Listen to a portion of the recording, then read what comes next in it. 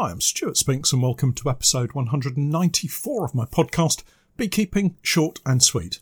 While it's cold, I've been trying to explain on video the new splitboard method, which is very similar to the Demaree swarm control method. Today, I'll try to explain the subtle differences, and I have some good news finally about the truck and trailer question.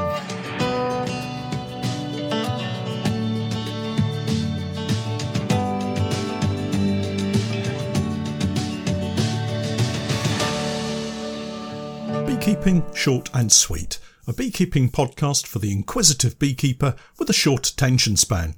A beekeeper, in fact, just like me. I'm delighted to say that our podcast is now sponsored in part by Simon the Beekeeper.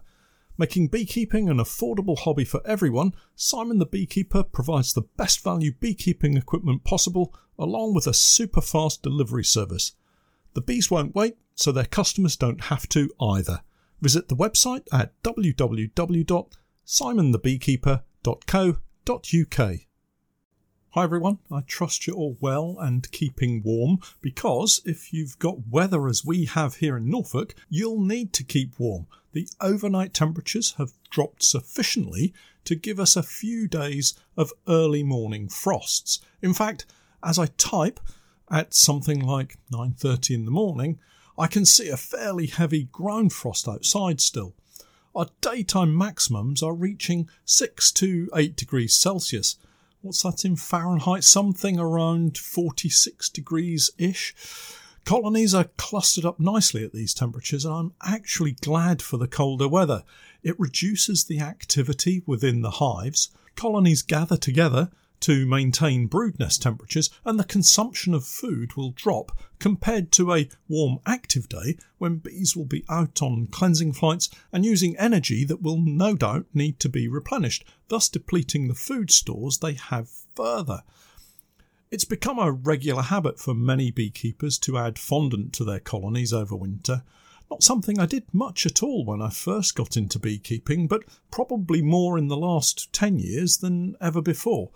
Well-fed colonies in the autumn don't usually need topping up feeding through the normal winter, but what on earth is a normal winter these days? Is it a sign of climate change that we're seeing warmer winters and bees actively flying when before they would have spent longer periods clustered together and inactive? Who knows? As I've said before, half the time I think the fondant is added for my benefit rather than because the bees are dangerously short of food. It doesn't cost a great deal really, so I guess it's worth it. Remember, now is a good time to carry out regular hefting checks on your colonies. Lift the back of the hive by grasping the bottom of the floor at the back, and with your other hand on the roof to steady it, gently lift the back and gauge the weight of the hive and contents. If you've a number of colonies, you'll soon spot ones that are particularly light or overly heavy. Both should be checked. One might be starving, the other might be isolated from its stored food supply and will need a helping hand either way. With all this cold weather around, it was a bit chilly this week as we completed our second round of oxalic acid sublimation. I hope my little exercise last week with the numbers didn't confuse you too much. Suffice to say, if the maths was a little off, the basic principle was sound, for rower populations can grow at a frightening rate if left unchecked. I've had a couple of comments about whether the sublimation should be through the bottom or the top of the hive. Honestly, I don't think it really matters a great deal. I don't have any science to back this up as usual, apart from personal experience over the last few years of sublimating. We seem to knock enough varroa mites down to keep the bees healthy, whichever way we choose, so it's not particularly important, I think. Something I am going to try to sort out for next year is getting bottom boards into the hives again. Not because I think the treatments would be any better or worse, but because I think it will keep the vapour contained in the brood box a little better, and on really still days it will help reduce the amount of oxalic acid vapour that comes up into the air and is drifting around. This point was brought home to me this week when we were treating the bees at the allotment apiary, which is next to a school, and the young children, very young children, were out in the field playing on their break time. We had to stop and wait for them to go back into their classrooms before carrying out the bulk of the treatments, as I didn't want to see a cloud of oxalic acid drift across the playing field into a large group of children. A really important safety point. It's not just the beekeeper's safety that you need to worry about, but also anyone that might be in the general area. If in doubt, stop and go back later. Moving on to the good news story of today, I've had a reply from the Driver and Vehicle Standards Agency regarding my question about the truck and trailer towing capacity. To recap, the question was, am I legal towing a 3.5 tonne rated trailer when my truck can only legally tow a trailer with a maximum laden weight of 2.8 tonnes? As I said, it's good news, and here's the reply that I received. There are two separate but equally valid parts to your question, which I will need to address. The first is the driver licence requirements. The second is the vehicle operating requirements. I'll start with the driving licence requirements. I've attached a link to the new driving licence requirements, and here I'll add myself that I'll put a link into the podcast notes. But then the email goes on to say, as you've stated that the vehicle in question has a MAM of 2930 kilos and the trailer has a MAM of 3500 kilos, and assuming that the driver holds a car licence, this would appear to be acceptable. Now for the important bit. With regard to the vehicle operating requirements, it is the actual weight of the vehicle and trailer that is important here rather than the stated design weights. So, in the example you've provided, you stated that the trailer weighs 850 kilos, but the vehicle's maximum towing capacity is 2,800 kilos. That's 5,730 kilos minus 2,930 kilos. Therefore, the maximum carrying capacity of the trailer is now 1,950 kilos. You can therefore only load the trailer with a maximum of 1,950 kilos if you wish to remain within the regulations. Assuming that you adhere to that limit, the vehicle combination would be legal. You can of course add additional weight to the vehicle provided that you do not exceed the GVW, and the GVW being the gross vehicle weight. Happy days, as they say. With that question answered, I'm free to hitch up and get towing. You might be wondering why I would buy such a large trailer, which is way over-engineered for my truck. Well, I'm forward planning here. I want to be able to upgrade the truck to one that has a towing capacity of 3.5 tonnes, maybe later this year, and the trailer will then be perfect for that truck. In the meantime, I can fill the trailer to capacity with empty boxes to take to the various apiaries without any issues of overloading. The return trip, however, will need to be restricted to something around 100 full supers, but that's more than enough for me to cope with in one session of extracting, and with the boxes spread evenly across the trailer, it will be super stable, if you'll excuse the pun. Moving on, I posted a video on my Patreon page this week showing the new split boards that Pete has made for me. Well, the one I demonstrated wasn't quite finished, but I hope it showed the basic principles. I'm planning to record another more detailed version, one of the completed boards that we have for the honeypore hives. It will be without bees, of course, it's that time of the year, but even so, I think it will hopefully demonstrate how effective it will be. I'll make a little more space at the unit and also demonstrate the artificial swarm method and look at the pros and cons between these two very valid methods. There are a lot of similarities between the splitboard method and the Demaree swarm control method. George Demaree was a beekeeper in the States, and he had his method of swarm control first published way back in the 1890s, so it's nothing new. As the name implies, the Demaree swarm control method is used for swarm control, not necessarily for increase, although we are using a modification of the setup in the splitboard method to create an increase. Let me explain the Demaree method and you'll soon pick up on the differences, I'm sure. Basically, when you find queen cells in your beehive, the Demaree method springs into action.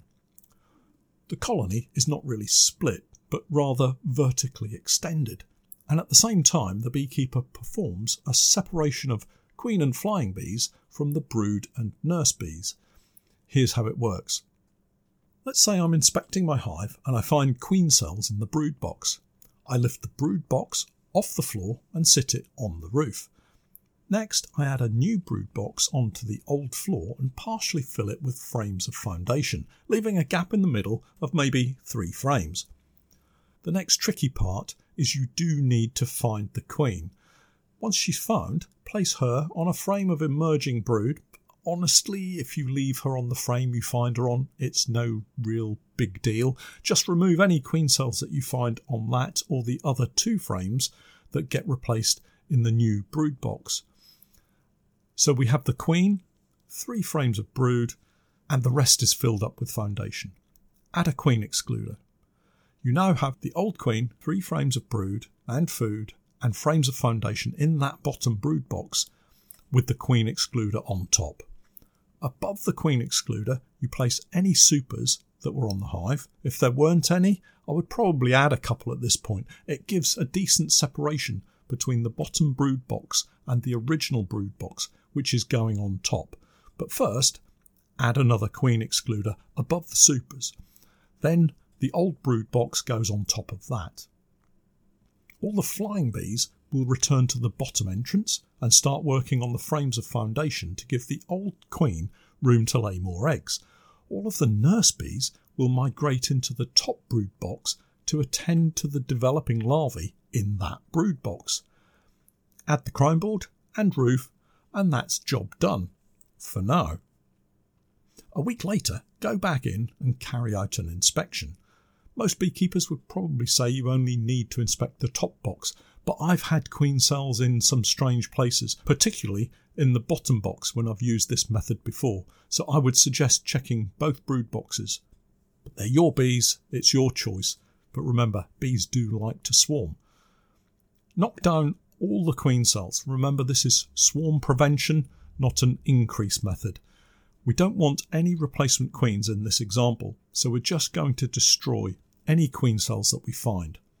I'd also advocate making sure the old queen is laying well in the bottom box and things are going to plan as far as the foundation is being drawn out, so I would check the bottom box anyway.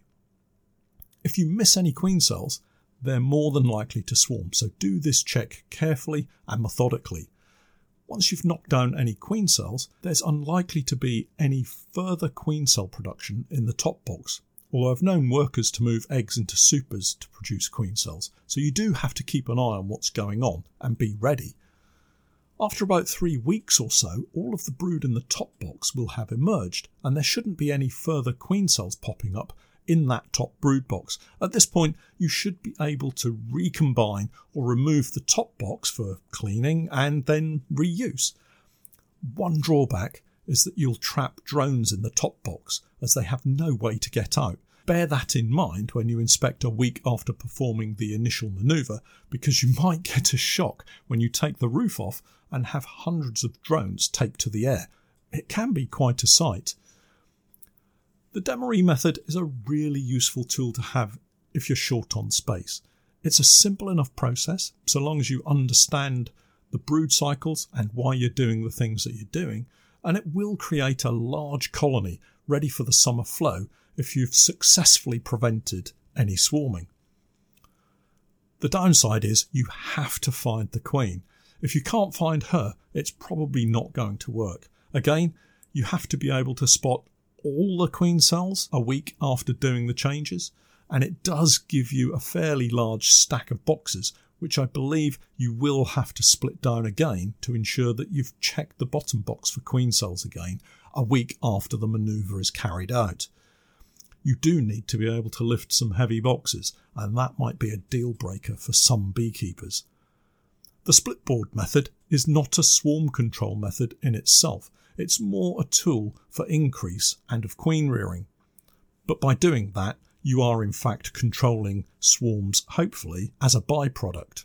By using a board that has no access to allow the free movement of bees between the top brood box and the bottom brood box, there is immediately separation and the establishment of 2 independent colonies. One with a queen, that's the one in the bottom box, and the other queenless, but with queen cells. that's the top brood box.